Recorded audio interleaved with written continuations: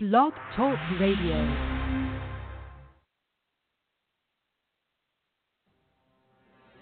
Gregory Rowley is dying of cancer, and he wants to come home to die with his family. Most of you said you don't think Rowley should be released. Tonight, the victim's family is sounding off. KXLY4's Tori Brunetti is live with what the victim's family thinks about the possibility that Rowley might get out of prison early. Tori? Well, it was not easy for the family to speak out about this. It brought out a lot of painful memories about the tragic way David Ritchie did die. But his mom, his 3 kids, and peers to speak out about a policy that they call unjust. He was a good dad, a loving dad. He used to take me to ice cream.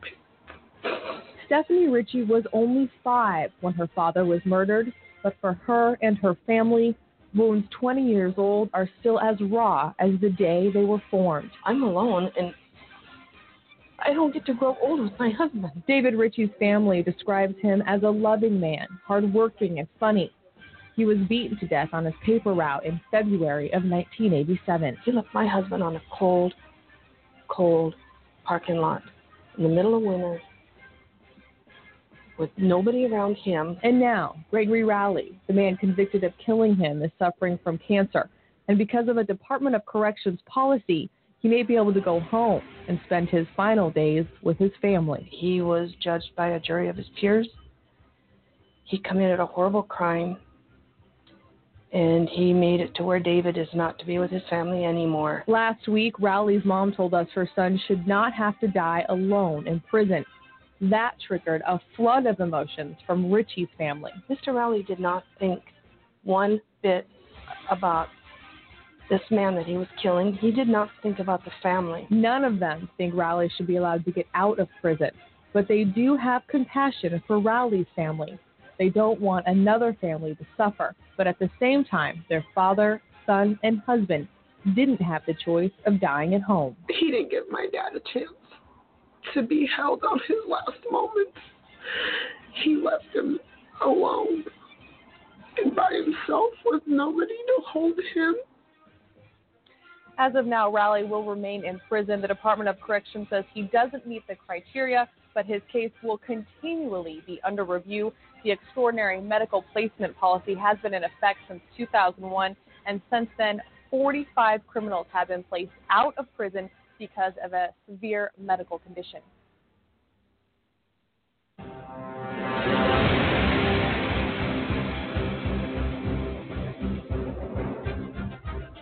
Ladies and gentlemen of America, this is AJC Radio, where we bring the message of justice all around the world. Tonight we deal with a controversial issue, and that is, I'll be honest with you, where the controversy comes, I'm not quite sure. We're going to get to the bottom of it tonight as we address the terminally ill, the sick, the dying, the hurting in America's prisons, and how do we deal with it, and what happened to compassionate release. We deal with all that tonight here on AJC Radio. Folks, hang on. We take off right now.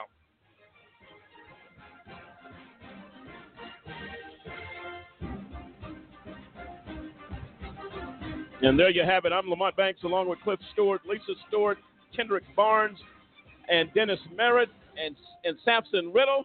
All of the team here tonight. And I'll tell you right now, folks, this is somewhat of a troubling topic tonight, but we're going to have the discussion tonight, and this is serious business as we talk about the treatment of the terminally ill behind the wall. Our continued series dealing with collateral damage, families affected, all of these folks dealing with this issue, and this is a touchy one. If you have a loved one locked up who becomes terminally ill, do we just as a society say, well, they were in prison, they've done something wrong, they committed a crime, so just let it go. Don't worry about it. If they got cancer, they had it coming. Or whatever terminal disease. And then you have the elderly behind the wall that are plagued with diseases and sickness. At this point, no threat to society. Many of them spending decades in prison for the crime they committed. Do we ever say they've done enough time that fits the crime? We're going to be all over the place on this one tonight, but in a good way. Samson, as we tear into this one, We got into discussion prior to coming on the air, and I'll tell you right now, the temperature's already hot at AJC Radio as we begin to go back and forth on this issue. Give me your thoughts.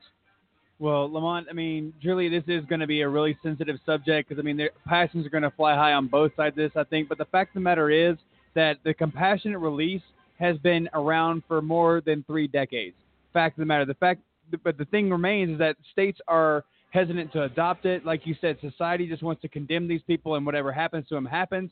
But I think, like we were talking about before we came on the air, that they were given a sentence. They weren't sentenced to death. They were given a term in which they had to serve and pay their debt back to society. Now, there are actions in place where, given extraordinary family circumstances or terminal illness, where they are no longer a threat to the society that they owe this debt to, that they can be released. Now, the fact is that a lot of states don't want to do this because, again, like we've said before, they just don't care. But we got to start treating people like people again and stop treating them like they're a number. Just because they go behind the wall, just because they've had a mugshot or something like that done, doesn't depreciate the value of their lives. And I think that's a lot of things we're going to be hitting on tonight. Well, without question. The bottom line is, if I get sentenced to life in prison, my medical diagnosis is separate from all of that. If you could sentence someone to cancer, if you could sentence someone to a terminal illness, that's one thing. We don't have the ability to do that. So anything beyond my sentence is not necessarily the right thing because I'm dying of cancer and I get diagnosed and I'm given a month or 2 months or 6 months or a year to live. That's not an addition or an enhancement to my sentence. Right. Kendrick, your thoughts? The way I see it is prisons look at prisoners from the bottom line standpoint. They don't really look at you as a human. If I let someone out of prison, that's a missing portion of their budget. So they don't care that you're sick or dying or whatever. They're going to squeeze that last dollar out of you for the last second that you're in the prison. So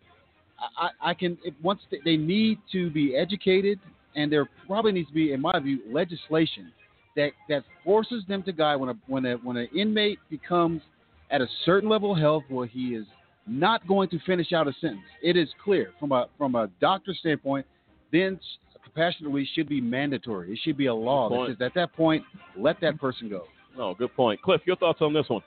Yeah, what you see and continue to see as far as the response, even from I was reading up on the Bureau of Prisons on the federal level, because the states, they all implement compassionate release in a different way. And that's the problem. There is no guideline that says, the guideline is there. The compassionate release law is there, even at the federal level, but nobody is forcing to say this is how you implement it. There's so many arbitrary reasons why compassionate release is given. Oh, you have to have served 50% of your prison term, or you have to be over the age of 65.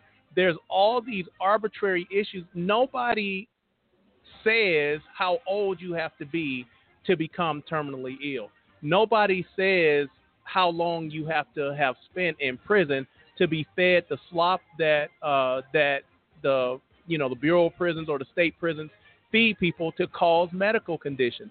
So they need to come up with a guideline that lays it out, that says this is how you really request, apply, and are assigned for compassionate release. Because as we all know, the BOP director at any time can say, okay, your sentence is cut so that halfway point can be immediate. It's based on, sadly, the fact that you have a person in the director of the Bureau of Prisons or the DOC commissioner in state prisons that says, well, I feel like letting you out or I don't. So it boils down to a political aspect of what should be a human medical reason why a person should be out. It should be based on a doctor's recommendation, not on the DOC commissioner or the BOP director to say, I feel like you should get out. These are the issues with compassionate release that need to be dealt with. No, without question. And we're going to deal with that, folks. Look, and make no mistake about it, to the victims of crimes and those that have suffered at the hand of others, we're not taking away in any way what you have endured, what you've gone through, the loss of a loved one. That's bigger than all of us. What we're saying is that we live in a society where redemption, for one, is out of the window. And again, the death sentence was not given in the cases we're talking about. They were sentenced to a period of time. Their freedom was taken. They were locked up. The judge says, I sentence you to 20, 30 years, whatever it is. And as Kendrick alluded to in the point he made, many of these guys, when you become diagnosed with a terminal illness, you're not going to finish that term. It's impossible. We're saying, can they go home and die? Not go out and build a house, get a new career, buy a new car. None of that. We're talking to go home and die. That's a whole nother ballgame. We're going to deal with it on the other side of the break. This is AJC Radio dealing with two things tonight. The terminally ill inmates in America's prisons, in jails. What are we doing as a society that is humane? Or have we fallen off altogether? We're going to deal with both sides. This is AJC Radio. We'll be right back.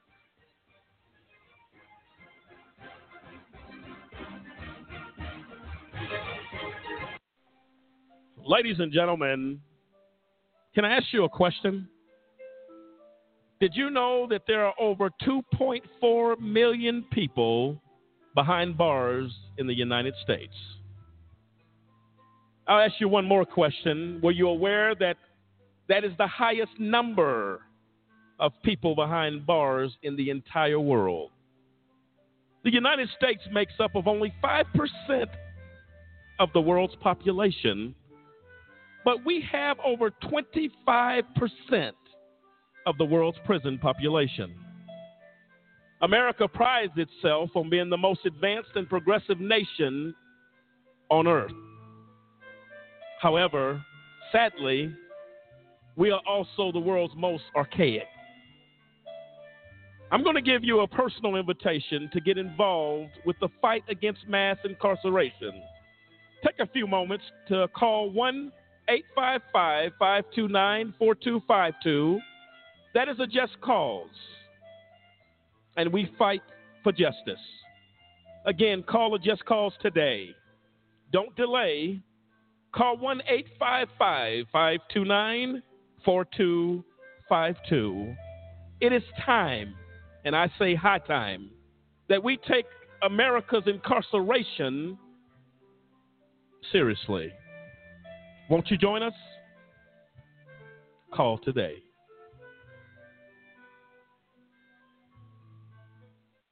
I wanted to be in the military since I was a kid. I served in the United States Air Force. I served a total of 16 years. I was deployed 13 times. On my second deployment, 4 bombs hit my vehicle. And at 19 years old, that's the first time I ever saw somebody die. Coming back, I was raging. I started having pretty horrible nightmares. I would wake up in the middle of the night, sweats. I started drinking a lot. I felt worthless. I guess I never recognized it in myself. Eventually, one day I just walked into the VA hospital and said I'd like to see somebody. Don't suffer alone. You got to find that link with somebody that'll make you let it go. It all starts with going to the VA. There's a whole community of veterans that just want to help you out. It's for the guys who couldn't come back, so you owe it to them to live well, because they're not here with their families.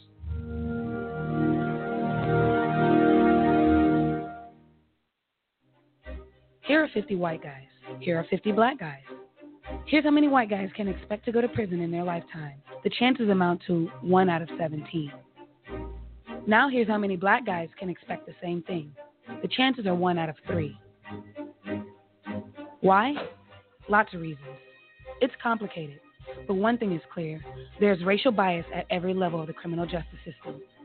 When blacks and whites commit the same kind of crimes, blacks are more likely to be arrested. Once arrested, they're more likely to be convicted. Once convicted, they're more likely to serve longer sentences. Look at the numbers in America's so-called war on drugs. About 14% of American drug users are black, as are about a quarter of drug sellers.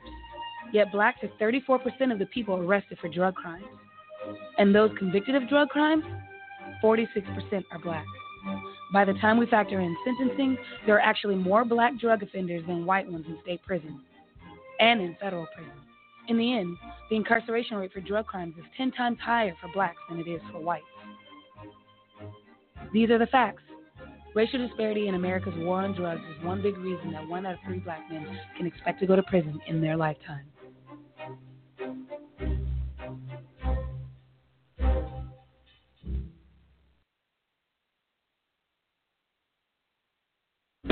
Odds of becoming an astronaut, 1 in 13,200,000.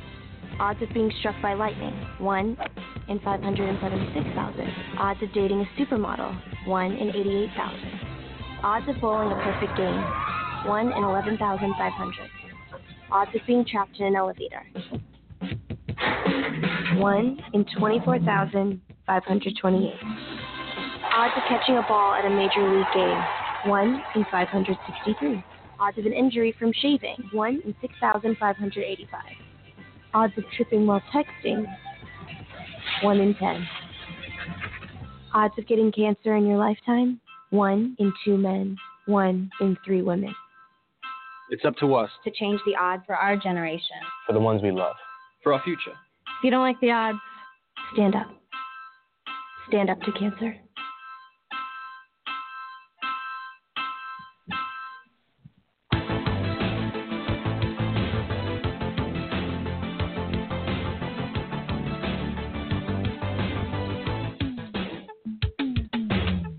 Welcome back, ladies and gentlemen of America. AJC Radio here tonight as we deal with the conditions in America's prisons and the terminally ill, the sick, the dying, the destitute, if you will. And I'll tell you right now, what we're hearing and what we're seeing is nothing short of horrific of what we are seeing and observing in America's prisons, whether you're talking about the elderly, the sick, the lame, the handicapped, the dying, the terminally ill folks across this country. But not only those folks behind the wall, but the family members that suffer and watch their loved ones be treated so terribly bad is something that we have to take a look at. It is something that we have to talk about, and I'll say it again. The criminal justice system in this country is not about levying out more punishment and more punishment and more punishment after a person has been sentenced for the crime. We have learned, and we very well know, that there are plenty of people locked up in institutions across this country that were not guilty of the crimes they went to prison for. Yet we find ourselves as a society becoming barbaric, withholding pain medication, treatment medication for illnesses that only one living that nightmare, living with that pain and that suffering. And for a loved one to be on the other side of that, knowing that their mother, their father, their sister, their brother is in pain, hurting, and yet the treatment of that loved one is continually tormented as a result of really a system that does not care. We have elderly folks in prison that are dying, dying the normal process of death, cannot hardly walk, cannot hardly move, cannot hardly function, suffering from dementia, Alzheimer's, all these things locked in a cell. If somebody can justify to me where that becomes okay, I'm waiting to hear that answer. Dennis, I don't think we have it. I don't think we do neither, and I'm sure there's some victims that are out there that believe they do, but I look at it like this. I mean, when you talk about compassion, and that's what it's all about. When we talk about compassionate release, we use the word compassion. This country, this people as a whole has lost that. And I mean, I understand that, you should pay for the crime that you committed. I mean, he said we reap what we sow. But again, I mean, just because one was not compassionate doesn't mean that we need to become the same way. If someone's sick, if they're dying, I mean, again, you alluded to they have the death sentence, whether they got it or not as a as a punishment. They have the death sentence. They're dying. So I truly believe that we got to become compassionate. We got to get back to saying, okay, you committed a crime. It affected my family, but now you're dying. So what do I do? Do I become as hard as you were, or do I say, hey, let this individual go home and let this person die at home? But most likely, it's going to be in a hospice facility. Or sometimes if a family chooses not to do the hospice, they just want the person to die around loved ones, their kids maybe. Again, please understand, this does not take away the grief of one, as we heard in the opening clip tonight, talking about they took my father or my husband away from me and they killed him on a cold slab of concrete and left him there. Please make no mistake about it. That is horrific. And we don't in any way minimize that tragedy or that horror. What we're saying is that in spite of that, will us going to a step as a society, and a culture, do we say, well, just keep piling it on? Some of these people have, as I said earlier, have been in prison for decades. They've got the point. What they did was wrong. And even though they were not sentenced to the death penalty, they have inadvertently received it. Then why the argument? Why the problem? That person who took your loved one, if that's how you feel, is going to die. And whether it's by terminal illness or whatever takes him out of here or her out of here, they're leaving. What is the debate? What is the debate? That's the question. Yeah, Lamont, for me, I think, we discussed both on and off the air and the breaks and everything like that, people want to see, this quote-unquote justice system that we have here, do its job. But the fact of the matter is, like we've said, if they've got, dementia, Alzheimer's, cancer, any number of diseases behind the wall, like Dennis said, they have a death sentence. They're not going to recover from a terminal disease. They're not going to recover from Alzheimer's or dementia. They're no longer a threat to society. But again, the families of the victims of the initial crime have hardened themselves so much they really don't care. There is no compassion there. And to Kendrick's point that he made too, the BOP and DOJ, those guys are just as culpable. They want to literally just treat prisoners like a cash cow, as many beds as they can keep filled, regardless of how many, or how sick the bodies are that are laying in them. They're still getting paid by filled bed. And there's nothing that anybody's really doing about it. There's a definite lack of compassion in society, and even back to Cliff's point about the standardizing, the process across the board. Stop putting it in the hands of these local administrations. Stop putting it in the hands of these crooked judges and wardens and everybody else. Make it a law. Give it a time frame.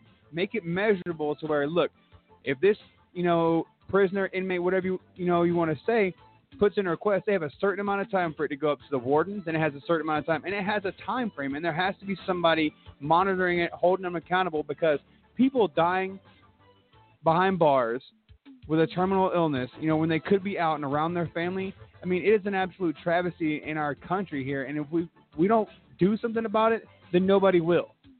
And, looking at the stats for BOP and their compassionate release, it says that from 2013 to 2017, the Bureau of Prisons approved 6%. 6. Not 6, not 60, not 16. 6% of 54 applications received for compassionate release, while 266 inmates who requested compassionate release died in custody. The Bureau's denials, a review of dozens of cases shows, often override the opinions of those closest to prisoners, like their doctors and wardens. The warden will say, yes, they need compassionate release, and the director of the BOP says no. says BOP admits that fewer than 10% of compassionate release bids make it past the director. An inmate must first get a recommendation from the institution warden, then approval of the BOP director. If the director forwards the motion to the sentencing court, the district judge will then decide the motion. What type of foolishness? So you're telling me the warden says you need to go home, you're too sick to be in prison. He sends that to BOP, and then even if the director says okay, which that only happens in 6% of the instances, then it's sent back to the judge who sentenced you. What does the judge have to do with your medical condition? The system is so twisted up and backwards. How do you call any system successful, any part of a system successful that only has a 6% approval rate, and then 266 people die? That is a 4,000 or 400% increase in the amount of people who die than the amount of people who are released. That is insanity. Well, it's designed to be impossible to get out. That's basically what it is. We're going to keep you there, fill that seat, getting that money until you die. We have a caller on. We have Pastor Banks who wants to make a comment about the show. And Pastor Banks, you're live. Yeah, I was just listening to the show a few minutes ago, and I'm thinking to myself, Samson made a good point when he said we need to have laws put in place.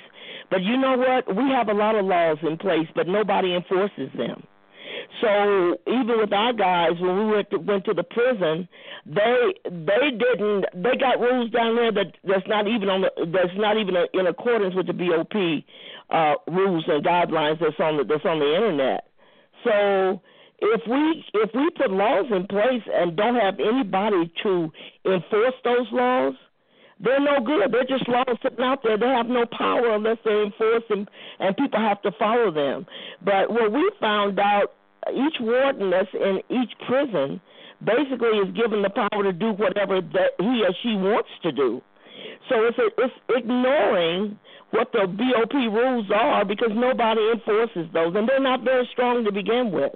And then what I found out, too, during the time our guys have been there, we go down there, and they got rules with papers plastered everywhere where they've written on there just with a marker or whatever, and those rules are just for us, not for anybody else. So if you go to the BOP website, none of those things that they got wrote all over the place, it doesn't apply to us, but they got it up for us. And to say to our family and to our church friends, this is what applies to you. But check this out. Then when they have an inspection, they remove all of that paper. None of it is up there. Okay, if it's a rule, then why do you have to remove it when it's time for an inspection? So I think the greater problem with our system for things being done and done proper and according to the law is that people are going to have to enforce it. If any law in this country, if we don't enforce it, it's no good. We could ride down the street, somebody make you mad in the car or cross in front of you. If there wasn't a law in place that says you just cannot run over that person, we'd have accidents everywhere. So the same thing applies to the prison system. If you put the rules in place, what good are they if somebody from the top is not enforcing them, and there are consequences if you don't do it. But nobody is answerable to anybody. They're not accountable. So they put call these rules. They don't amount to a hill of beans because every prison you go to just about got their own set of rules. Well, if we got it like that, we're never going to get justice for everybody across the board. There has to be rules and laws put in place that applies to every prison in the country. Otherwise, you got somebody over here doing their thing, somebody over here doing theirs, and it's totally injustice everywhere. So I just wanted to address that if they're going to do it, at least enforce it and be sure that somebody is in charge, and these people, these wardens, and the people over the prison should be accountable to somebody.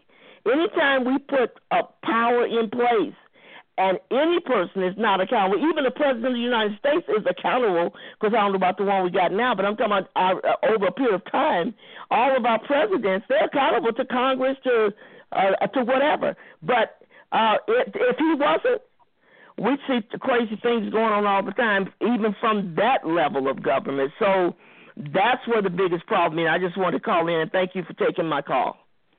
And thank you for the comment. And folks, listen to this real carefully. The Bureau of Prisons spent $1.3 billion on health care in fiscal year 2016.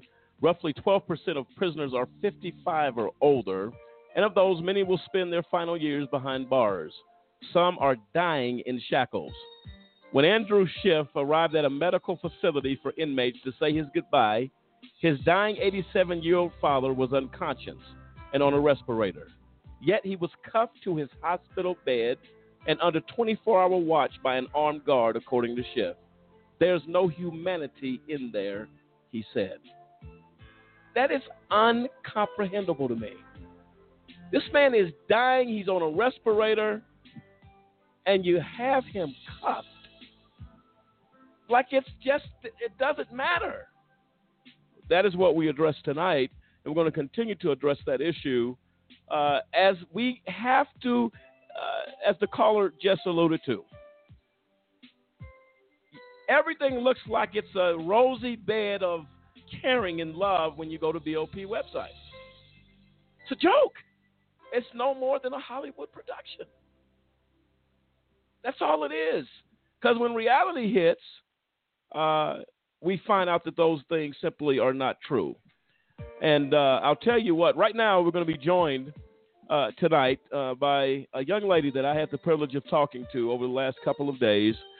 And she has a story to tell of why this subject is being discussed tonight. I can tell you right now, she is the reason that this show was put on the calendar for today, was her story. And we are very, very happy to have her. Shelley, are you with us? Yes, I am. Shelley, thank you so much for joining us. Good to talk to you again, as we, again, have had the honor of talking over the last couple of days, and I cannot wait to give you the floor to share, as you've probably heard on this program thus far, what we are dealing with when it comes to the inhumanity of this country. And I want you to tell our listeners, introduce yourself to them, and share your story with us. And we will go along and talk and get into this discussion as we go forward. Would that work for you? Yes, it will. Okay. Thank you. Go ahead. Thank you for having me. You're welcome. My name is Shelley Stanley. I'm from Texas. I live outside of the DFW area. My husband is currently serving a 30-year sentence in the in CDC, which is Texas Department of Corrections. He was sentenced in February of 2017. He got a 30-year sentence. It was on a possession of a controlled substance. He had previous charges, so therefore his charge was enhanced, which gave him the 30. My husband is 58 years old. He started his prison sentence and did really well. He worked his way up to being an outside trustee. In August of 2018, he was living on a trustee camp and working for a crew that worked in the city for the city of Huntsville. One afternoon, he got sick. He had severe abdominal pain. They transported him to the hospital there, and he had a CT scan, and from there they took him to a hospital in Huntsville, where he was diagnosed with stage 4 terminal cancer that had metastasized throughout his body. That was the beginning of our dealings with the medical in TDC. I can't tell you what all we've been through. My husband has gone back and forth to UTMB in Galveston, which is our hospital. Every time he is transferred there, he has to wear his shackles and his handcuffs, and he is in severe pain with the cancer throughout his body. Finally, in October, he had another CAT scan, and it showed that the cancer was attaching to his spine and that if they didn't do something, it was going to be paralyzed. He was then admitted to the hospital there in Galveston, where he spent, I think, 21 days. 15 of those days, he did receive radiation therapy. He was sent back. When he was released from there, I was told that he would go to a facility that was close to the hospital, so that as he had to go back and forth to his oncology appointments, that it wouldn't be as hard on him. This facility he's presently at is not a medical facility. It is more of a people with terminal illnesses and elderly people. It's a more laid-back facility. But at this facility, they're still treated the same as other offenders. He has to get up and walk to Pill Window and stand in line at Pill Window at 3 o'clock in the morning, no matter what the weather is. Some days he's not able to walk to Chow Hall to even feed himself. He has lost weight. Finally, the 1st of January, his oncologist told him there was nothing else that they could do for him as far as treatment, which in my eyes, he never really had any treatment other than the radiation therapy. He told him that he was tired of coming back and forth with no treatment plan, and they turned him over to palliative care. He has seen palliative care one time since the 1st of January. The doctors and providers there at his unit tell him every time that he goes in to see them that, Mr. Stanley, there's nothing left we can do for you. We're waiting on palliative care to get you to go to hospice. My husband calls me some days in tears because he's in so much pain. I do realize that these units probably have a certain amount of pain medicine that they can give, but in our society today, I do not believe that there is anybody that should be in any kind of pain. Right. It's heartbreaking. It's heartbreaking to hear the way that he is treated and the things that are not done that should be done to give him the kind of care that he would have gotten if he had been in the free world. No, without question. And Shelley, this has to be, and I'll try my best tonight to try to understand. I can understand to the point of injustice, of a system that continues to earn the reputation of barbaric. We continue to earn that. What you have gone through, what your family has gone through, our heart breaks. Because to know someone like, again, a loved one, your husband, your wife, your child is suffering, and there's really no excuse for no medical treatment. How do you not have pain medication being given to you with stage 4 cancer? How is that? How is that humanly possible? Go ahead, Shelley. He is on pain medication. He has been on the same dosage of pain medication for the past 4 months. And I know for a fact that as your cancer progresses, that there are other pain medications. There are other dosages that you can give, but he has been on the same amount of pain medication for the past 4 months. He sometimes tells me that they will send him back to his dorm and tell him to take an ibuprofen 800 milligram. For cancer. Exactly. These things that, besides that, there's other symptoms that are going along with the cancer that have started to open up that he's not even being treated for. I don't think that people realize that, we take for granted that we can go to our kitchen and get something to eat whenever we want to, but don't think about if you're sick or you have nausea and vomiting and you have to walk to a chow hall and stand in chow line. It's just not even feasible that these things happen in our day and time in the United States. No, absolutely right.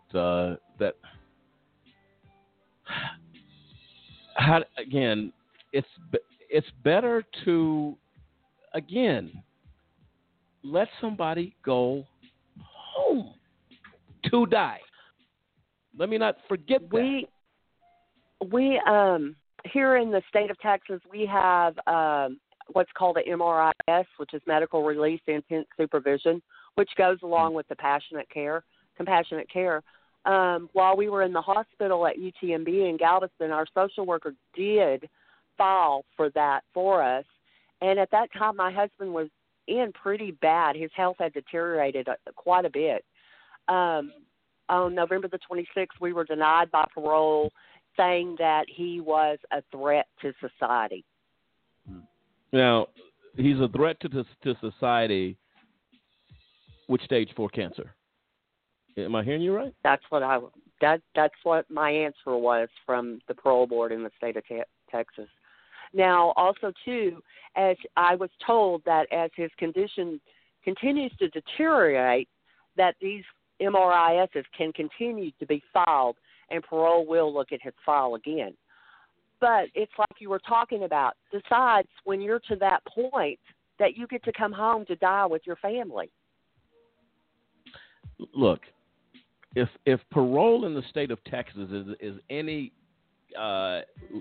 like parole in most states, if you get turned down, you're coming back in 6 months.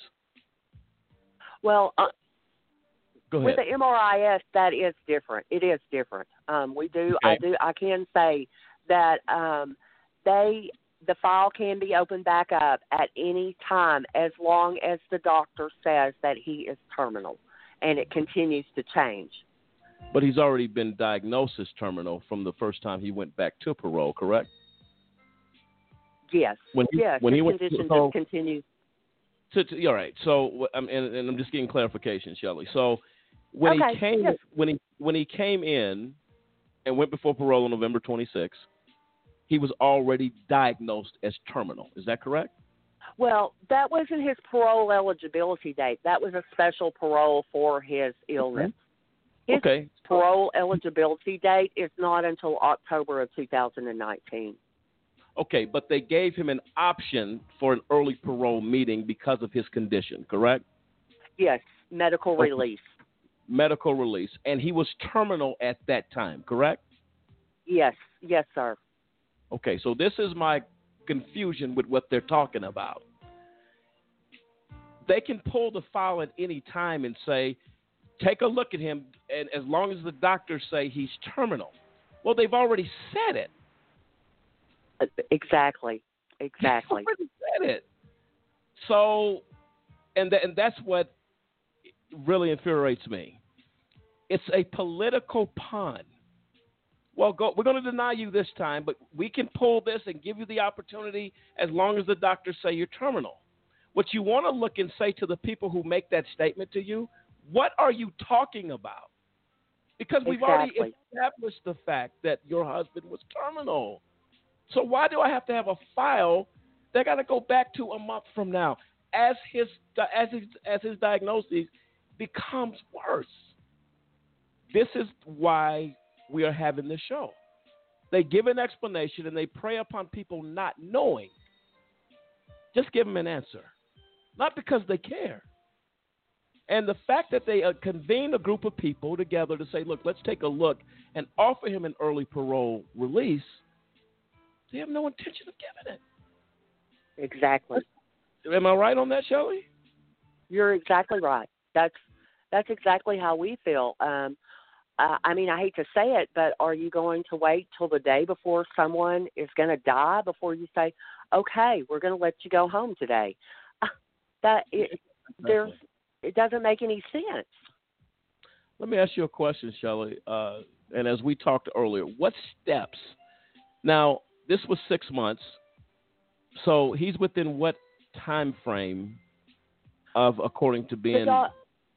Go ahead. The doctors in August told us that they were, of course, as we know, there's only one person that knows when it's your day. But the doctors there told him that we were looking at 6 months to a year. We're on 7 months this week. Wow. And when's the last time you talked to your husband? I talked to him this afternoon. I talk to him on a daily basis as long as he is not in a free world or off-unit hospital where he doesn't have phone access or something else has happened where medical feels he needs to be in a special housing where there's not phones allowed there. That's how we keep up with my husband. That's how we know he's okay. To him 2 or 3 times a day on the phone to make sure that he is okay, and he lets me know what's going on with him. And how is he faring here? He has good days and bad days. We never know from day to day how it's going to be. One day he'll call and he'll say he's not having any pain, and then like today he's had a lot of nausea and vomiting. It's a typical cancer patient who is not receiving any kind of treatment and is just simply being pacified with pain medication. Wow.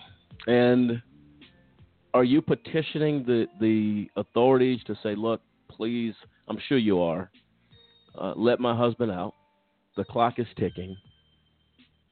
What is their response to a right now, my main goal and us as a family is to get him to a hospice unit.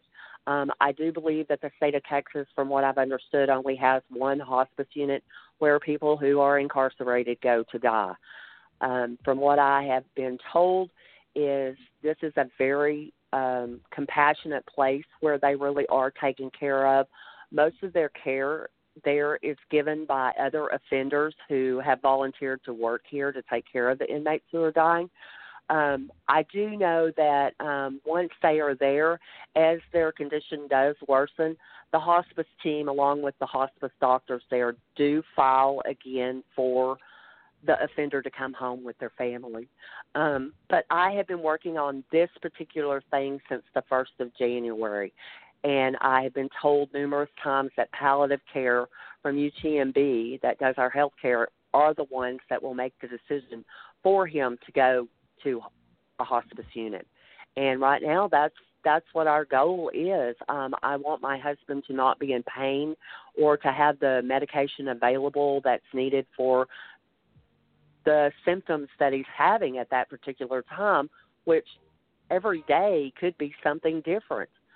I want him to be closer to our family. At this time right now, he is 6 hours away from me and almost 11 hours away from his sister and his daughter. At this particular hospice unit, that would put him about 2 hours away from me and 3 hours away from his daughter. At this time, we are not getting any help at all to make this happen. All right. This is what I want you to do, Shelley. A Just Cause will get involved here. I'd like to submit a letter to the organization in regards to this situation. I am heartbroken over it. It's just unacceptable. 6 hours away, 11 hours away from his daughter. And he's in, yes. I cannot imagine. How long you been married, Shelley? We have been married for 2.5 years. We got married right before he took his sentence. We had been together for 2 years before that. Okay. So there's some definite difficulties there, and in most cases, in some states, they will grant compassionate relief to allow someone to be at a facility closer to family for traveling purposes, for all of these things that you have to endure that. I cannot tell you how sorry I am for you on that. We're going to discuss that a little bit further, but we're going to get involved. We're going to submit a letter to that organization. We're going to put the heat on them if we can and say do the right thing. Thank you. Who is your representative there in Texas in Congress on Capitol Hill? I'm not for sure. All of my letters that I have been writing have been going to Governor Abbott, and I get no response back. Yeah, it's a state case. But the elected official in Washington, you don't know who that is for your area? No, sir, I don't.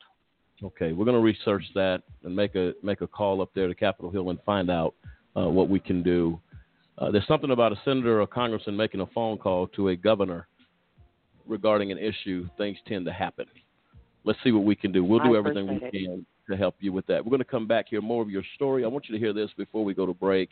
And to our listeners, states here, after reading Mr. Bell's medical records, officials concluded that he had more than 18 months to live. 2 days later, he died. I begged him to please get him home, said Mr. Bell's sister, Denise Littleford of Gaithersburg, Maryland.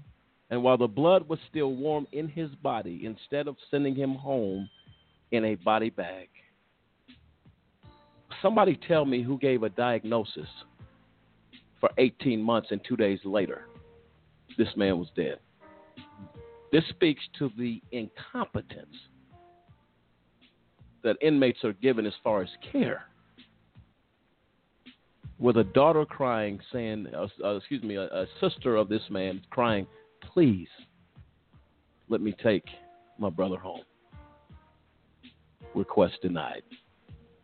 Ultimately, death was next. This is AJC Radio. We continue this discussion.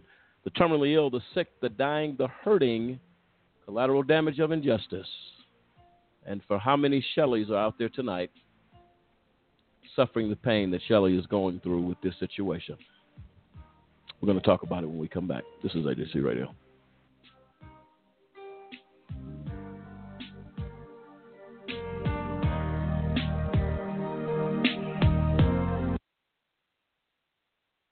The criminal justice system has a set of rights created to protect you. But do you think it's really protecting us? You had a right to remain silent, but that really means you had a right to be silenced, doubted, interrogated, suspected. The color of your skin can and will be used against you in the court of law. In their hands, we're incarcerated 5 times more often than white people convicted for the same crimes. You have a right to attorney during questioning. In some states, 80% of criminal defendants can't even afford an attorney. So an overworked public defender controls your fate. One government employee, countless lives at stake. You had a right to be innocent until proven guilty. But somehow, about 47% of the wrongly convicted are black. And if they do prove you're guilty, they're going to write you a run-on sentence, on average 20% longer than white defendants accused of the same crime. Even if you get out, you're still not free. When you're an ex-con, they had a right to deny you a bank account, deny you a mortgage, deny you a job, deny your vote. And if you don't remain perfect, with the smallest slip-up, smallest infraction, the most honest mistake, you're going to join us, the 80% who come back to prison within 5 years, as I did. That's when you realize they didn't bring us here to thrive. They brought us here to build this. The plantation and the prison are actually no different. The past is the present. It ain't no coincidence. This was the plan since abolition, to keep us subjugated by creating this system. But I believe in a different set of rights. The right to stand up and be heard. The right to reform a broken justice system and build a new future. We had the right to be silent. Now it's our right to speak up. Do you understand these rights as I read them to you?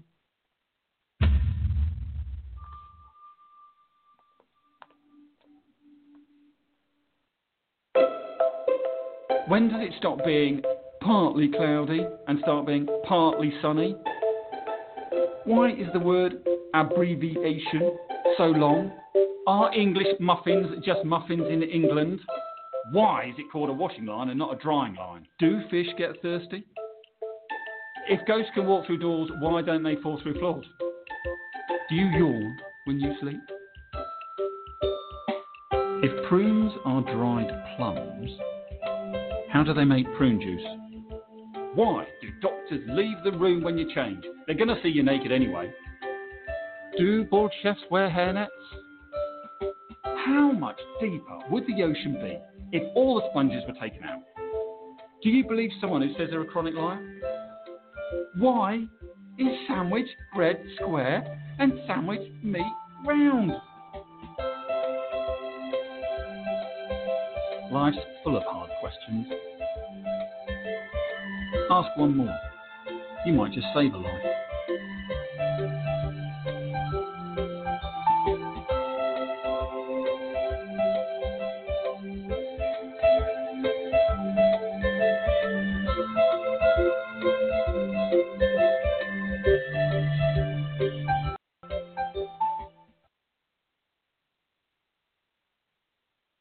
Do you know anyone who's been sent to prison who's innocent? The United States is experiencing record numbers of exonerations in cases where people were wrongfully convicted of crimes they did not commit.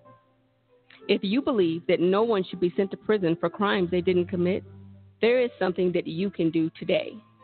By remembering a just cause with a monthly, annual, or one-time donation, you can help in the fight against wrongful convictions.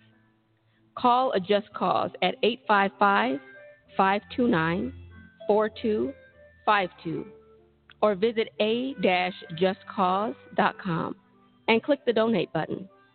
A Just Cause is a 501c3. Wrongful convictions are wrong. Let's be the voice of those who can't speak from behind the wall.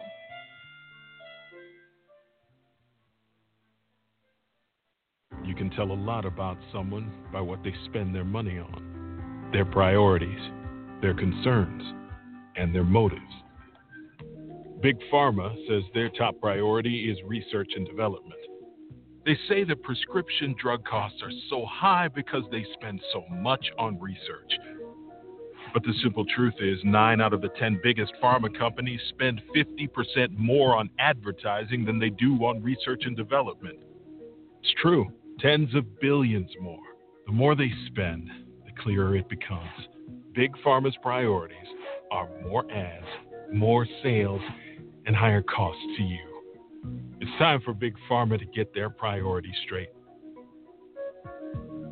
Americans deserve open and honest prescription drug pricing.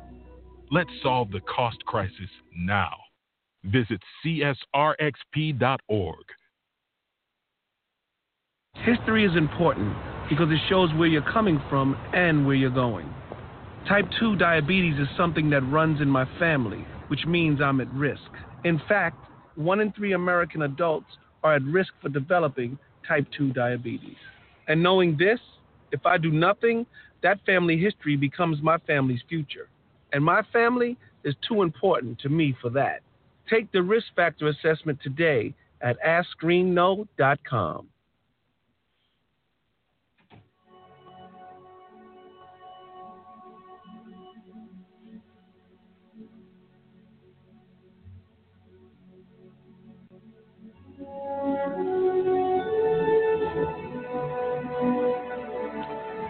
Ladies and gentlemen, this is AJC Radio tonight as we have been honored and been privileged to have on this program Shelley Stanley, collateral damage, if you will, of the system, of cruelty, unusual punishment as she fights for relief for her husband as he fights for his life with stage 4 cancer behind the wall. This is something that it's tragic. We've been talking all night in regards to the inhumane treatment of human beings behind the wall of America's prisons. This takes it to another level. As diagnoses come down for 6 months, year, 3 months, whatever you call it. And a system that says we are so bent on punishing upon punishing upon punishing that we let a dying man struggle through his death while simultaneously ripping the heart out of family members that love him or her. It's barbaric. Kendrick, as you've heard from Shelley tonight, what are your thoughts? What do you go away from? What do you take away from that? My question is, how does the most brutal dictatorship on the planet with North Korea give compassionate release to auto warm beer, and we don't. We can't give it to our own citizens. Now, granted, they did Otto wrong. I'm not taking anything away from that, but they at least gave him the courtesy to die with his family. And as you were emphasizing before, this is about going home to die. This is not they're going home to have a vacation, build a new home, whatever. This is their lives are ending. Can the U.S. government, our prisons, our state prisons and federal prisons, have enough compassion to say, at least let them die among their friends and family, and not alone, not among strangers? That's just all they have to do. No, absolutely. Shelley, you with us?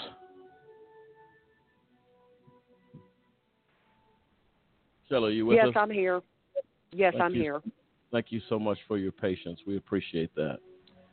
As we were talking, you've been very, in my opinion, gracious tonight.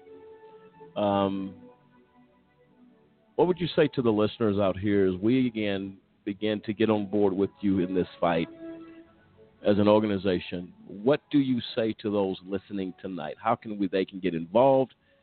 What do we need to do? How do we champion around you, who I consider a champion, as you fight for justice for your husband? And this is justice in the simplest way. It's called being a human being. What would you say to our listeners? I think more than anything, what I want to say is our case is just 1 out of 1,000. I stop and think daily about the offenders throughout the United States that don't have a person that is standing up for them like I am for my husband. What are they going through? How are they being treated? If my husband is being treated like this and I am on a constant battle with TDC and his medical staff to have things done, what about the people who have no one fighting for them? Mm-hmm. What are they going through on a daily basis? Sure. It just breaks my heart to think, because I know how hard my battle is every day, and it is an everyday battle that I try to make sure that my husband gets the best proper care that he possibly can be getting while he is in prison. But what about the people who have no one to even speak out for them? Yes, and whose voices have been silenced, whether it's fear or acts of intimidation. You are so correct in your assessment of that. And your heart to feel for those that may not have that support is well noted tonight, as you have impacted at least my heart tonight. I'm sure our listeners. Shelley, what is your schedule here for the next probably 15 minutes or so? Are you in a time crunch to be somewhere? No, sir. Okay, I'm going to invite you to stay online with us. We're going to bring on another young lady, but I'd like for you, both of you, maybe to chime in if you want. I want you to feel comfortable to do that, if you're okay with that. And if you need to go, just let us know, and we'll let you go. But I think what you have to say is important. I think what you say is penetrating, I believe, to the hearts of people that listen to this program tonight because of what you are living. The young lady we're going to bring on now has suffered even she's been in the situation that you're in, but in this case, her son passed away. But I'm going to let her tell the story. We're going to leave you here, and with your mic open, if you'd like to talk and comment, I may come to you with your thoughts on what you hear tonight. Is that okay with you? That's fine. Okay. Right now, we're going to bring on Ann Burke, and she. I've had an opportunity to speak with her as well in the last couple of days in regards to what she has gone through. I'm going to let her introduce herself, but let me give her a formal welcome to our program. Ann, are you there? I am. Thank you so much for joining us tonight. We appreciate you. As you heard me moments ago talking to Shelley Stanley, who is dealing with the terminal illness of her husband. Our hearts and prayers go out to her as well. Very, very emotional topic tonight, but one that needs to be addressed. And I thank you for having the courage to come on this program and share your story and hopefully be an inspiration, which I believe you will be to others, what you have to say. Thank you so much for taking time out of your schedule. We appreciate that.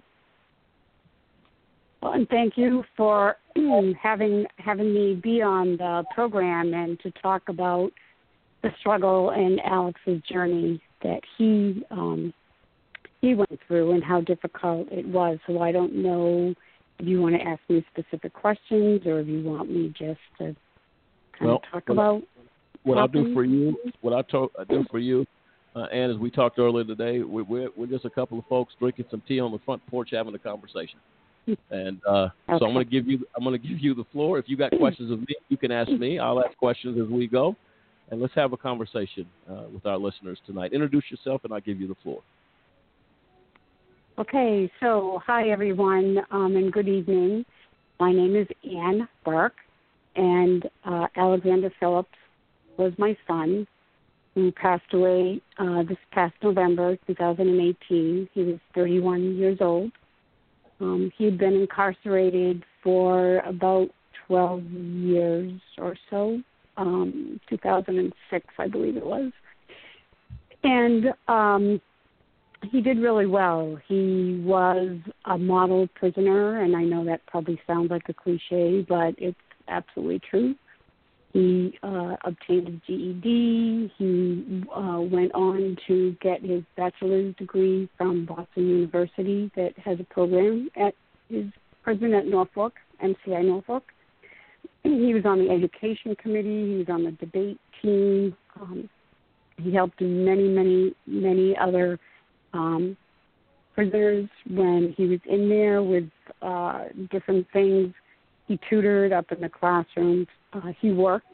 He was the head of his program, which was a maintenance yard landscaping type of job that he had. And he just really turned his life around and did a lot and had a great future in front of him. Talked about, going on to MIT, had made connections with some of the professors, and was hoping to get his master's and eventually his PhD. So last January 2018, he, toward the end of January, started saying that he was kind of tired. And I didn't really think too much about it because he was doing a lot. He was in school and working and helping and on the debate team and the education committee. But then in February, he really started to complain more about that, and then started saying he was nauseous and really couldn't eat, and I could tell he was losing weight. So to make a very long story short there, we finally were able to get him an appointment with the medical team there at Norfolk, which takes a while. You can be really sick and put in a slip, and that doesn't mean you're going to be seen that day. It could be the next day or 3 days later. So he was seen by the doctor who thought that he had a ulcer. I need to backtrack because I don't think I said when I introduced myself that I'm a nurse. I've been a nurse for a long time, and the last probably 10 to 12 years of my career I did hospice nursing. So looking at Alex, I knew that things were not, there was something definitely going on there. So he saw the doctor ordered some tests, and then I had to fight with the staff at the Department of Corrections there at Norfolk to get the tests done. Some of what had transpired was the superintendent that had been there left, and they didn't have anybody sort of in charge, so to speak. So I often ran around with the deputy superintendent, and after multiple phone calls, was finally able to get Alex to get 2 of the tests that the doctor had ordered. And the last day that I saw him in February before he was sent out, I was sitting next to him in the visitor's room, and he looked awful. He was very gray. He'd lost a lot of weight. And he pointed to me to his side, and he said, "Mom, look at this big lump that just showed up today," which I knew was his liver, but I was not going to say that to him. And I just said, well, maybe it's something with your bowel. I didn't want to tell him really what I knew was going on. So then my nightmare started, because Alex and I had talked every day up until that point. and I didn't hear from him on Wednesday, and then I didn't hear from him on Thursday. So finally on Friday, I started calling there and got the runaround, and finally was told to call this other woman who was a liaison, who worked for the Department of Corrections but was not at Norfolk. And so I finally got her, and she, of course, would not tell me anything, and said that she couldn't tell me anything because there was no HIPAA forms signed. I'm like, are you kidding me? Alex is my son. I'm his emergency contact. So to make matters worse on that, so this is Friday afternoon at like 3:45, and so she tells me that because the forms are not signed, she cannot give me any information. They will have 2 correctional officers or some correctional officers over the weekend bring the forms to where Alex is, get them signed, and then she and I can talk on Monday. So, there wasn't much I could do about that. I just had to say, okay. So I said, so when can I call you on Monday? Do you get in at like 8 or 9? Or no, I don't come in until 2 o'clock on Monday. So needless to say, I was a mess all weekend. On Monday, I called. I gave her the benefit of the doubt, called it like 2:20, no answer, voicemail. In her voicemail, she leaves 2 other people to call, so I called both of them. One picked up and said, oh, she just came in. So the long story short with that is she still wouldn't tell me anything because the forms were signed, but no one faxed them to her. So she called me back and said, let me just, check things out, and I will get back with you. So I don't even remember the time, 10, 15, 20 minutes later, she called me back, and she said, I'm going to do you a special favor. I'm going to make a phone call to the superintendent, and then I will call you back. So now this is like 4 phone calls, and I still have no idea where Alex is or what's wrong with him. Yeah. Calls me back and said, the superintendent is going to allow Alex to call you. So when she told me that, I knew things were not good. So Alex did call me, and he was at Boston Medical Center. The plus of that was that we weren't on a recorded line, so I was able to 3-way his dad in. But before his dad came on, Alex and I talked, and he said to me he was diagnosed with stage 4 colon cancer. And his words to me, he started crying, were, Mom, I know that I'm going to die, but I don't want to die in prison. So I said to him, Alex, you know that I will do everything I can. I will move mountains to bring you home. You will not die in that godforsaken place. And so then our battle started. That was March 1st. Alex was given, originally they said 3 to 5 years, which I don't even know why they said that, because his cancer had metastasized to his liver. It was huge. His pancreas, it was already in his lungs. So when he got back to Norfolk, about 3 or 4 days later, I went to see him, and he was very thin, very pale, just, was not Alex, didn't look like Alex. So we, said, okay, let's make a plan, and we needed to get an attorney. Now, the state of Massachusetts, we did not have a compassionate release program at that time. It was in the works. There were several senators working on a criminal justice reform bill, and that was part of it, but it wasn't supposed to even be voted on until July. So I got very active. I lucked into calling a phenomenal attorney. It was just totally God intervention, I swear, because it was a Saturday, and I made a phone. My girlfriend was with me. We made a phone call to an attorney here on Cape Cod, who I knew would not be able to do the case, but she referred us to Ruth, and it was Ruth Greenberg, and it was a Saturday afternoon, and I called her, and from that point on, we just started working together. She took on Alex's case And we went before the judge here on the Cape to try and get Alex released before, because there was no compassionate release. But like many people in the judicial system, he, heartless, pompous, and would not let Alex out. Do you? What did the judge say? Do you remember?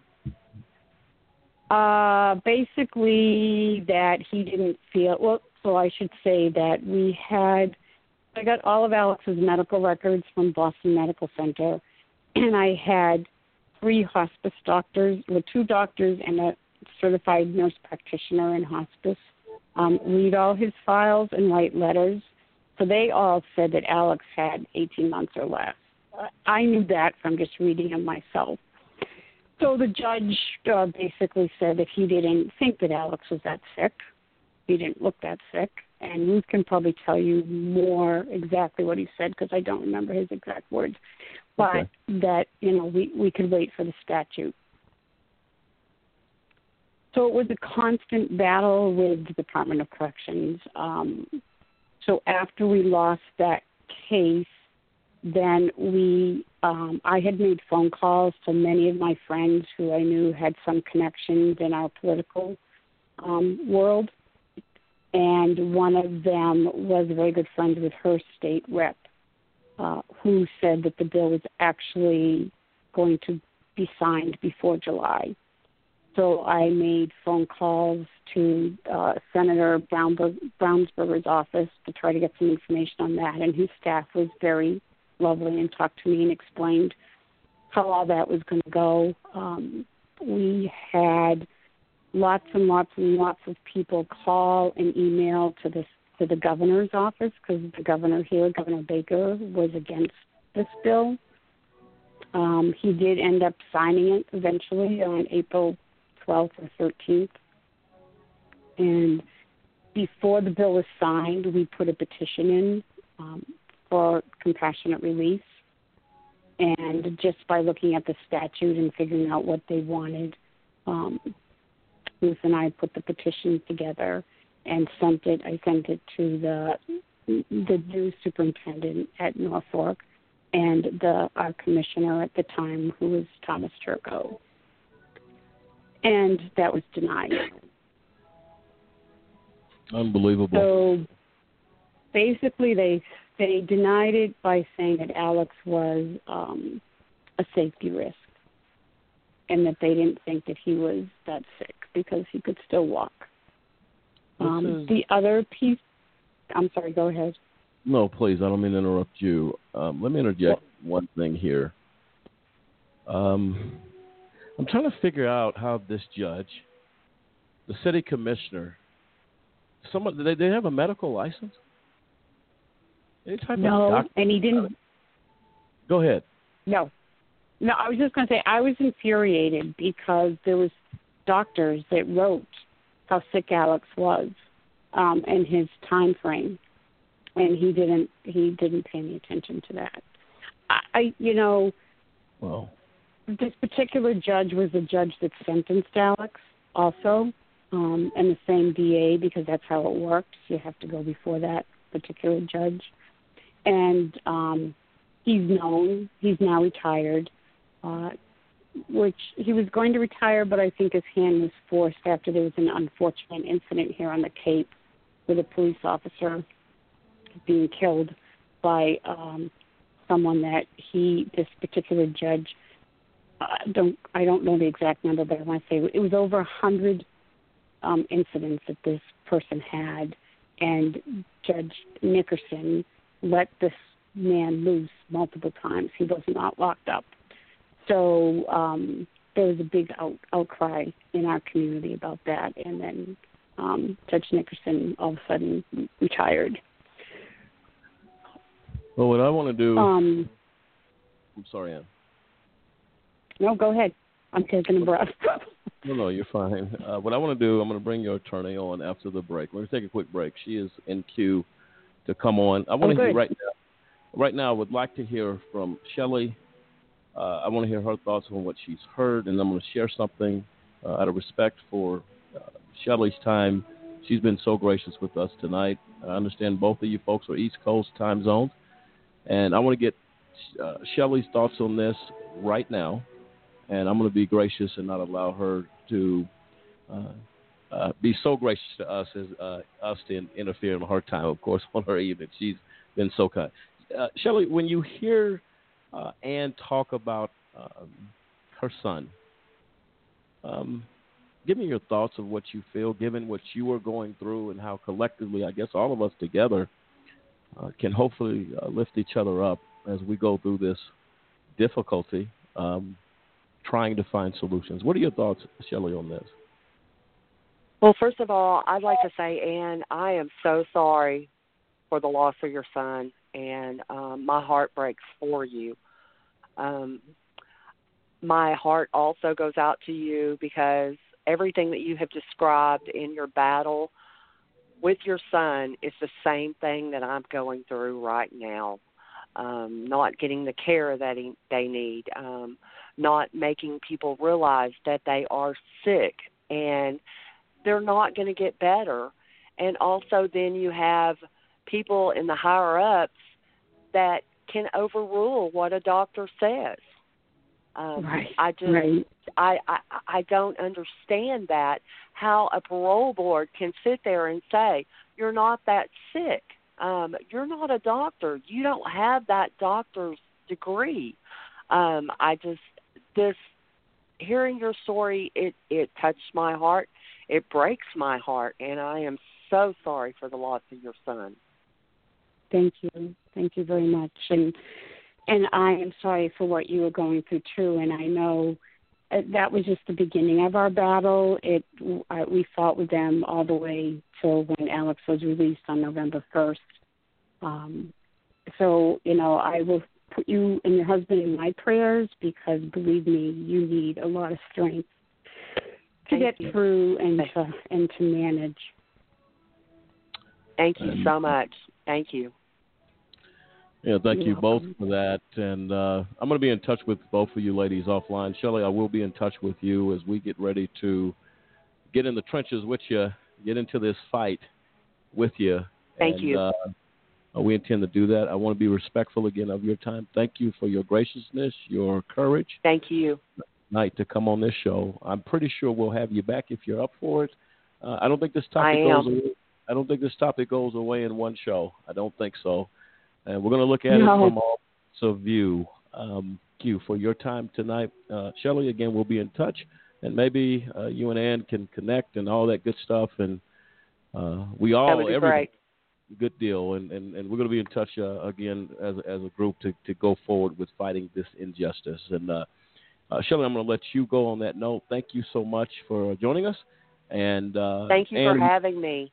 You're very welcome, and you've been a delight on this show, and again, an inspiration without question to our team and our listeners across the country. We appreciate it so much.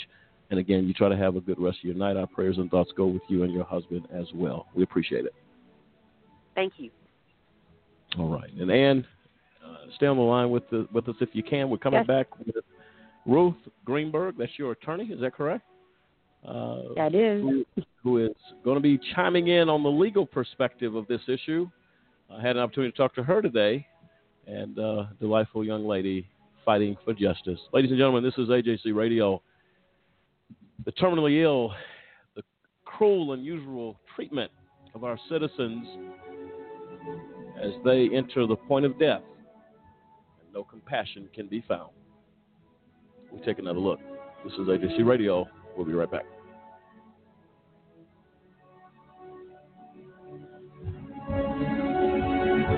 Over 1 million people are sitting in the prisons of America for nonviolent offenses. That's why I'm asking you to join the American Civil Liberties Union and help us in the fight to end mass incarceration. We spend over $80 billion a year incarcerating people. Alternatives to prison, like community service, drug treatment, and rehabilitation, costs less and can turn lives around. It's time for fair justice. It's time for smart justice. And we need your help.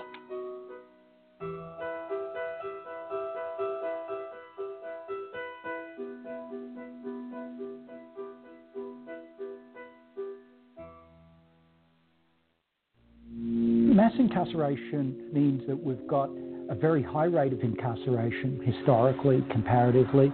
And the other thing is the rate of incarceration is so high, so socially concentrated, we're no longer incarcerating the individual, but we're incarcerating whole social groups. The rate of incarceration now is about 5 times higher than it was historically. Historically, it was 100 per 100,000. Now it's about 500 per 100,000. If we look at prison, if we add jail to that, it's about 700 per 100,000. Nowhere in the world incarcerates as much as we do. We've seen extremely high rates of exposure to the criminal justice system for African American men with very low levels of schooling. So if we think about black men who were born in the late 1970s and who are growing up through the American prison boom of the 1980s and the 1990s, the chances that they're going to serve time in state or federal prison if they dropped out of high school is about 70%. So going to prison for that group of black men with very low levels of schooling, that's become a normal life event. And that's really only happened in the last 10 years. We're at this point now where there's about 1.2 million African American children with a parent who's incarcerated. That's about 1 in 9. The research shows the kids who experience parental incarceration have diminished school achievement, they have behavioral problems, depressive symptoms, acting out, and there's also evidence that these kinds of negative effects associated with parental incarceration are concentrated more among boys than among girls. And there's a very real risk here that incarceration becomes an inherited trait. The underlying issue is we've chosen prison as a way to respond to that problem of crime. And there are a whole variety of ways that we could have chosen to respond to that problem of crime. We've chosen the response of the deprivation of liberty. And we've chosen the response of the deprivation of liberty for a historically aggrieved group whose liberty in the United States was never firmly established to begin with.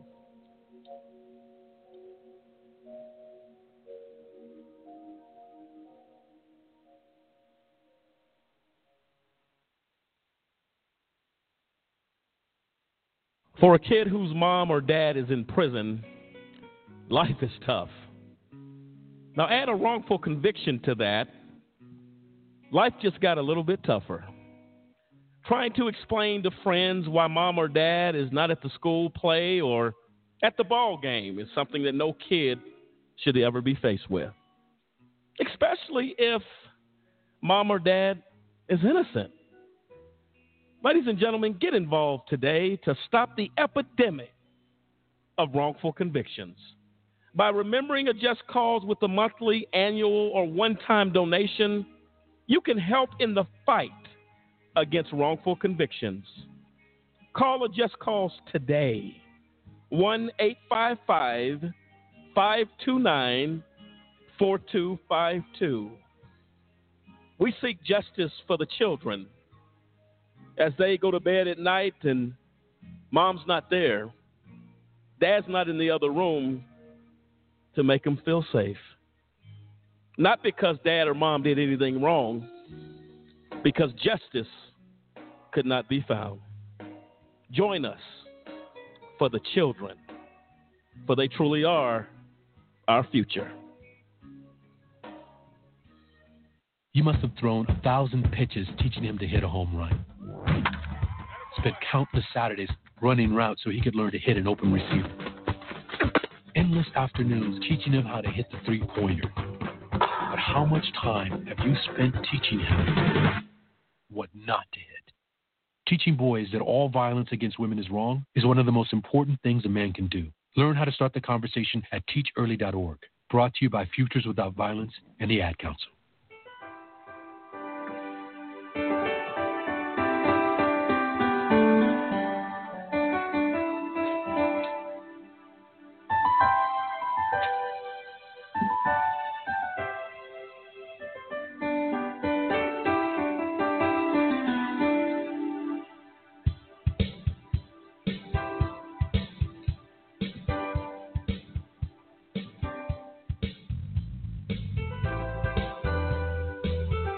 In an email to a reporter in May,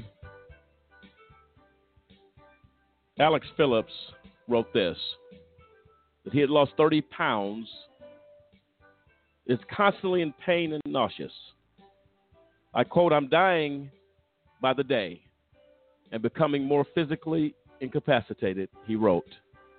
"I do not have a fear of dying. I fear dying in prison with the inadequate medical help where I suffer day in and day out without my family." City Commissioner Turco's letter says that despite his cancer diagnosis, Phillips is not incapacitated or debilitated to eliminate risk to the public. He said, Phillips lives on the third floor of his building, does not use a wheelchair or walker, and eats without assistance. Phillips still can make his way to frequent hospital visits without help, Turco wrote.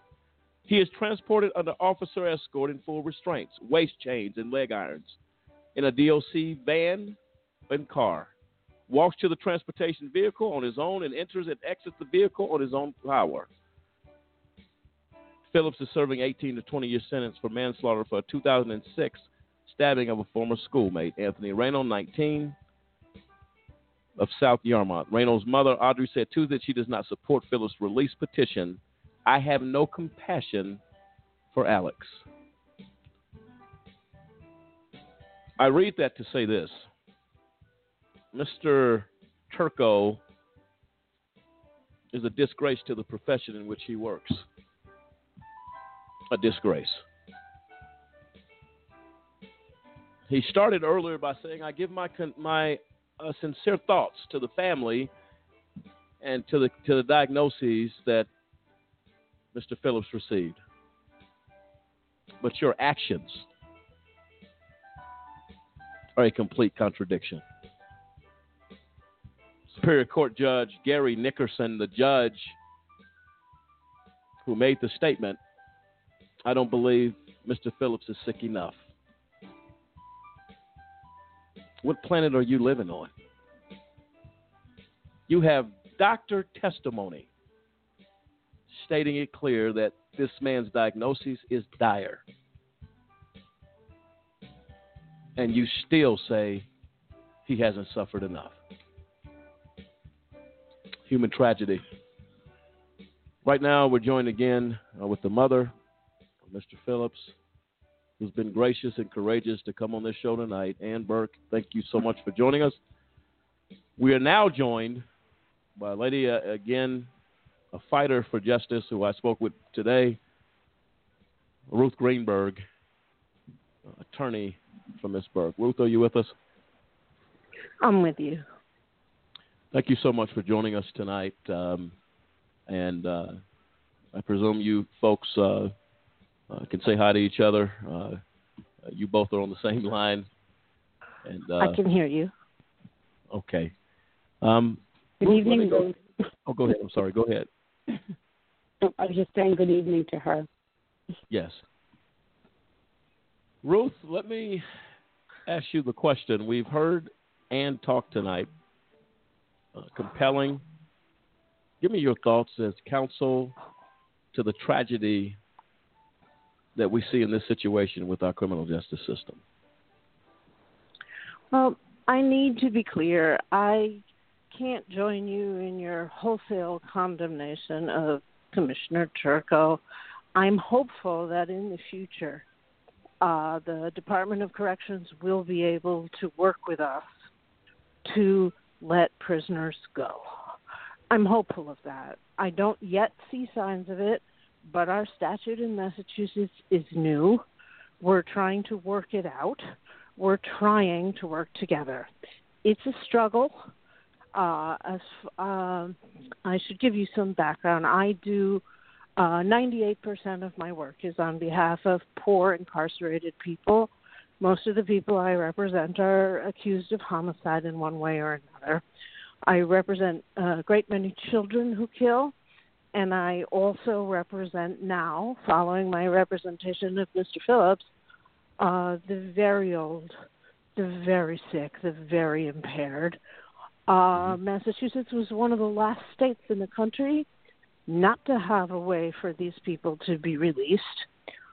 But in April of this year, as Mrs. Burke said, the legislature of Massachusetts embraced a very strong compassionate release statute, and the governor of Massachusetts signed it. So we have it, and now it's a question of making it work. And sometimes that requires legal action. That's what I do. I disagree often with how the Department of Corrections is applying the statute, but I'm hopeful that in the future they will work with us. Of course, I'm suing them. Tomorrow we're going to court. We're having petitions returned to us. We're having what I might call the bureaucracy of the Department of Corrections frustrated by the statute's newness, I hope. Respond to us by not cooperating in the way the statute commands. But I am hopeful. We go before the single justice of the Supreme Judicial Court of the Commonwealth tomorrow in what's called the single justice session, and I'm hopeful that our judge will help the Department of Corrections understand that the old, the sick, the impaired, as Mr. Phillips was, are entitled to be released. And I have volunteer students and volunteer lawyers working with me. We are hearing from person after person who needs help, and I am responding to that need. I'm accepting everybody who qualifies under the statute. I'm representing all of them. Yes. And I will. And if there's anyone in Massachusetts who feels they qualify for compassionate release under the Massachusetts statute, I'm Ruth Greenberg. I'm free. And the reason that I'm doing it is I promised Alex Phillips I would. He was a very fine young man, a bright, wonderful young man. He went to college inside the prison. He had a perfect behavior record. He was a wonderful writer and a good son and a great client, and I promised him that I would do everything that I could to help everybody in Massachusetts who qualified enforce their rights under the statute. And that's what we're doing. And I'm hopeful that the Department of Corrections will come to agree with us. It does no good to the Department of Corrections, to have old, sick, impaired people behind bars. And I'm confident that they will come to see that. I think that the medical people will shortly come to see that too. I hope that we're going to look at a cultural turnaround. We're going to have the Department of Corrections see that our interests are in common.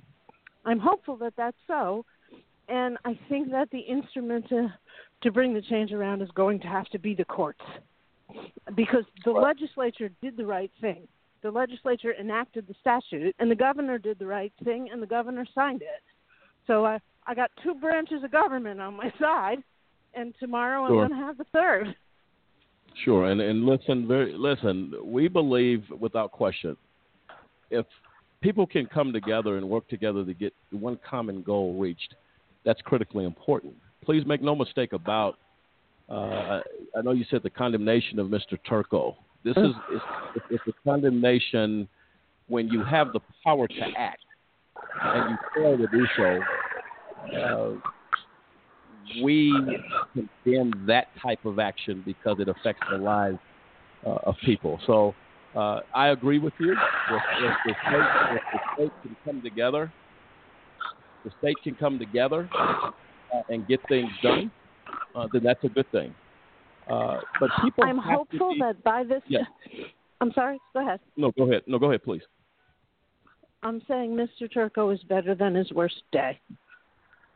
And that's what because I say that of all my clients. And I am hopeful that by this time next year in Massachusetts, we are going to have set up a way for sick people to die at home with their families. I think by this time next year, I think I'm setting, if you think about crossing the bridge in Selma, you see it's a terrible thing to be in the first row. That's the first people are going to be hit the hardest. They're going to suffer the most, but I do believe that we are seeing a cultural change and that compassionate release will be in my lifetime, certainly in yours, young fellow. Well, I think we're going to see it. Well, I'm hopeful that that happens. I hope that the passion and the will to win and to do something that makes a difference, that is compassionate to people, transfer to all 50 states in this country. We hope that happens. Can I just, I would like to add a couple of things, if I may. Sure. So, going on what Ruth said, so Alex and I often had a conversation around the fact that he may not get out of prison. And whether he did or he didn't, he was making history and sort of forging a path for others to get out. And as Ruth is doing, and I am too, continuing his memory and his honor with trying to, help others get out, find places for people to go. But I also want to say that, and I believe Shelley said this also, that it's very disheartening that there are people in power that override medical physicians and nurses who know better. And I, in my heart of hearts, know that Alex's fate was always going to be Alex's fate, that he was not going to live with that diagnosis. However, had he been let out in June when he did the first petition, I do believe that he may have gotten a little bit more time, not a lot, not years, but maybe even another month to be home with his family and friends. He got home. He was home for 23 days. 23 days. That was not enough time. Yes. But it was all the time that we had, and we made it as quality as we could. And Ruth and I fought every single day to get him out of there. And I used to joke with her and say, you think they'd let him out just to get us off their back. Right. But with Ruth, I'm hopeful that there's change. I don't know whether I have as much enthusiasm as she does about it, but she's in the trenches right now. I'm not.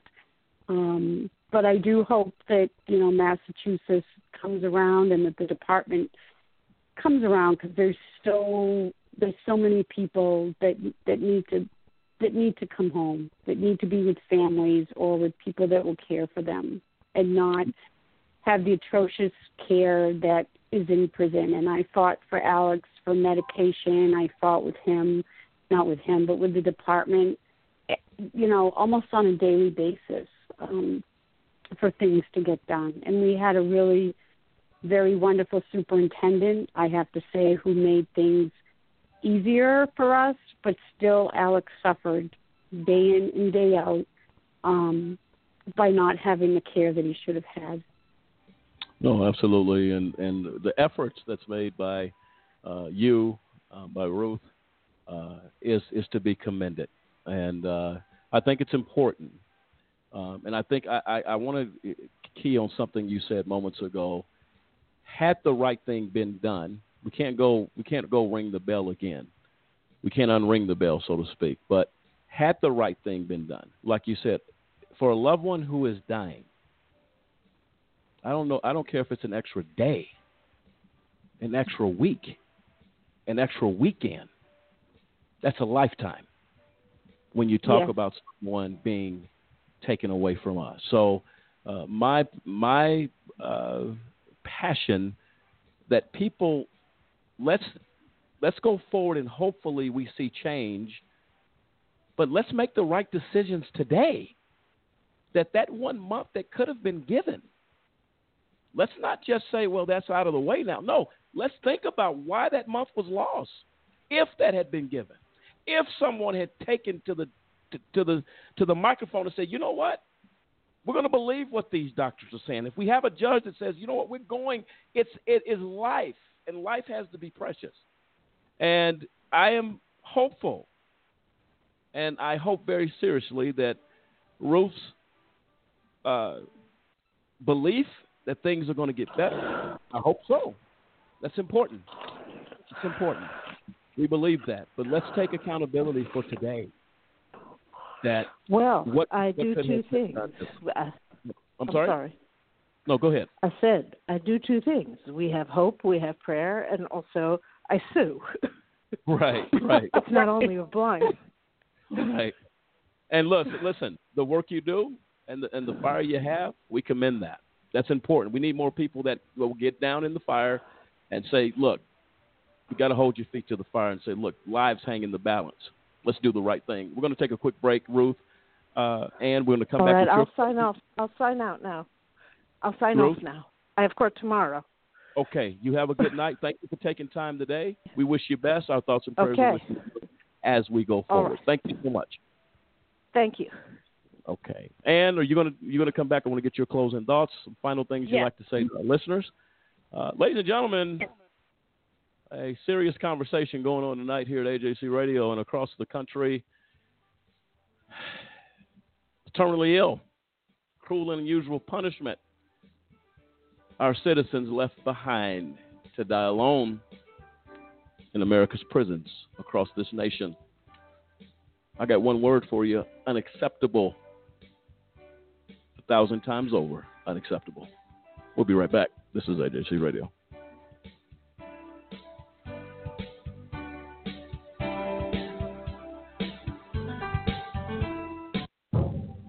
I'm a mother. I'm a father. I'm a sister.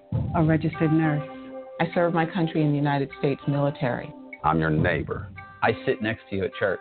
And my child was arrested, held in custody, questioned without my knowledge, exposed to violence, witnessed to rape, placed in solitary confinement, unable to call or see me, shackled to a wall, beaten, sentenced as an adult at age 17, sentenced as an adult at age 16, sentenced as an adult at age 15. We felt lost, isolated, ostracized, misjudged, terrified. And in the absence of all hope, my child took his own life. And then I found the Alliance for Youth Justice. They gave me the support and resources to get through one of the most difficult times in my life. Now I know I'm not alone. And neither are you. Now we have a voice. Now we have power. In numbers. In numbers. In numbers, we can make a difference. There are approximately 2 million children in the juvenile and criminal justice system in this country. These are the faces of those families. If you are the family member of a child who has been in the justice system, or if you are someone who supports this movement and is ready to make a difference, visit the Campaign for Youth Justice at www.campaignforyouthjustice.org.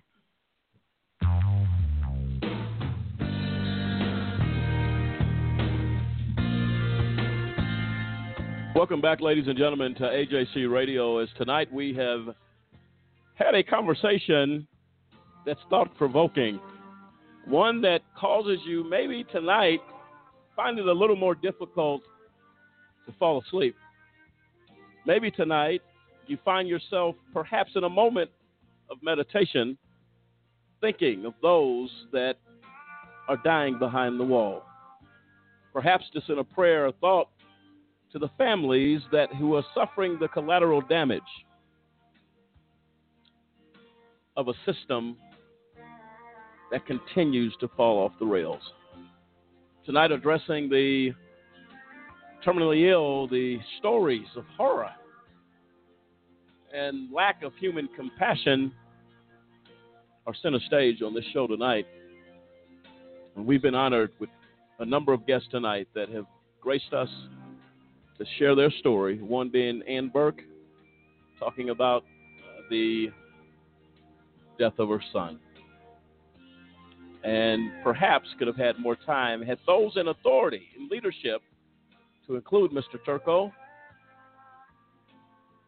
and Judge Gary Nickerson, may have granted more time to this family. Can't mix that. There's no words to mix with that. It is what it is. We are forced to take a look as a society into the mirror and demand change. We will continue to demand that as an organization, and we should as a society. And thank you for coming back with us as we are up against the clock here. You've been a delight tonight on this show to share your story with extreme courage. We appreciate that. And without question, we believe others are motivated and inspired tonight by your story and your strength. What are your closing thoughts tonight that you would share with our listeners regarding the need for change as we proceed forward? I think I'm going to talk a little bit about, sort of touch on what Shelley said about the advocacy piece. Yes. That Alex had me to advocate for him, but there are many people that do not. And, you know, there's that saying, it takes a village. So Yes. I and my family, we wrote to our senators, we wrote to our representatives. I went to the State House and met with my senator. I was on the phone and emailing the senators that put the bill together. It shouldn't be that way. It should not be that way. You shouldn't have to fight that hard to bring someone home when there's a statute in place and it's not being followed. And there's no accountability here in Massachusetts for the Department of Corrections. And I think people need to open their hearts and open their minds to what really happened to the people that are sick and that are dying in prison. And to write to their congressmen, write to their senators. You know, we mentioned earlier about the federal senators. They don't touch it because it's a state prison. That's what the two senators in my state say. Yes. So you know, a lot of education needs to be done. A lot of people need to rally together and make these changes because it's so needed. No, absolutely right. And I'll tell you what, this problem exists in the federal system, so they should be doing something federally as well. And typically, if the federal government moves action, states sometimes follow. So they need to get involved. They've been elected to do that. Thank you so much. And we may bring you back. We're going to be doing a part 2 of this show. I know you've given a lot tonight of yourself, of your heart. Thank you. It's heartfelt. Our thoughts, our prayers are with you always. You'll have my information. You have that. Contact me as we hopefully can come together and fight for you and for those that have not suffered what you have, but may spare them the pain and to definitely leave Alex's legacy intact as an advocate for justice. Thank you for joining us tonight. We appreciate it. Thank you so much. Thank you. You're very welcome. Take care. You have a good rest of the evening. Yes. All right. Bye-bye. Quickly. Just sad all around. And it brings back a lot of memories because I personally witnessed 2 inmates die in prison, apply for compassionate release, and it was denied. And they were cursed and doomed to die alone with no family. Wow. And no one thinks about that. And it's just the cost of a life. And just a little bit of humanity could have changed. Absolutely. 7 seconds, Samson. We're against the clock. Go ahead. Just to reiterate what we've been saying throughout the whole show, just we have to have more compassion. Nobody should be forced to pass, on from this life without those they love around them. Absolutely. Dennis, Cliff, we'll get with you on the other side next Tuesday. Part 2 of this continues. We're going to deal with the mentally ill, the abuse there. the sick, those dying not only in prisons but in jails as well, who are mentally unable or physically unable to defend for themselves. We will be their voice next Tuesday. Join us, would you?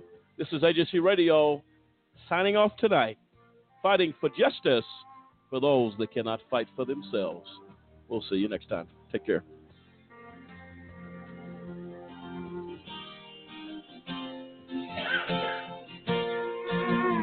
I actually watched a good friend of mine that was not a life-term inmate who had a definite date to get out, turn green, and die in his bunk.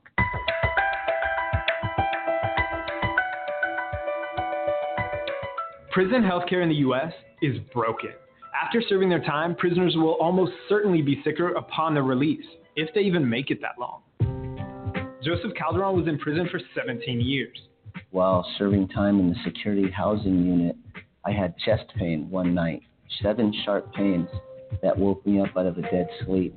Joe wasn't able to see a doctor the night of his chest pain. It wasn't until 2 weeks later that he finally got to see one. Joe says the doctor told him he just had a muscle cramp and sent him back to his cell with Benadryl. While prisoners are the only Americans who are constitutionally guaranteed to have health care, they often have to fight to see doctors and get medicine. Okay, so why is prisoner health care so bad? When it comes to political power, prisoners rank pretty much at the bottom. In certain states, they can't even vote. And prisoners rank at the bottom of the social ladder, too. American society generally views people in prisons and jails as deserving of whatever mistreatment they get. There just isn't the political will to make prisons and jails more humane. And state and city governments are under tremendous pressure to make the cost of incarceration as low as possible. Low pay at facilities tends to attract less qualified doctors. Much of the medical care is outsourced to private contractors, who often rely heavily on unlicensed medical assistants instead of doctors. And it can take months to even see a doctor. One of those contractors, Southern Health Partners, only requires its doctors to spend 6 hours a week visiting jails. And one doctor may be responsible for thousands of inmates. We see cases every day of the most horrific abuse and neglect of desperately sick people. A prisoner told to take Tums for what turned out to be cancer. Nurses failing to deliver medications and falsifying records to show that they did. We have one case where a nurse wrote in the patient's chart that he had his vital signs were normal and he was in no apparent distress, despite the fact that the prisoner had actually died 10 hours earlier. If they're lucky enough to get actual medical advice, prisoners might not be able to afford following it. They're still charged for copays and prescriptions. Their jobs in prison pay just pennies an hour. The average pay scale is about 18 cents an hour, so $5 for your medications can start to add up. Prisons and jails are designed to break people down.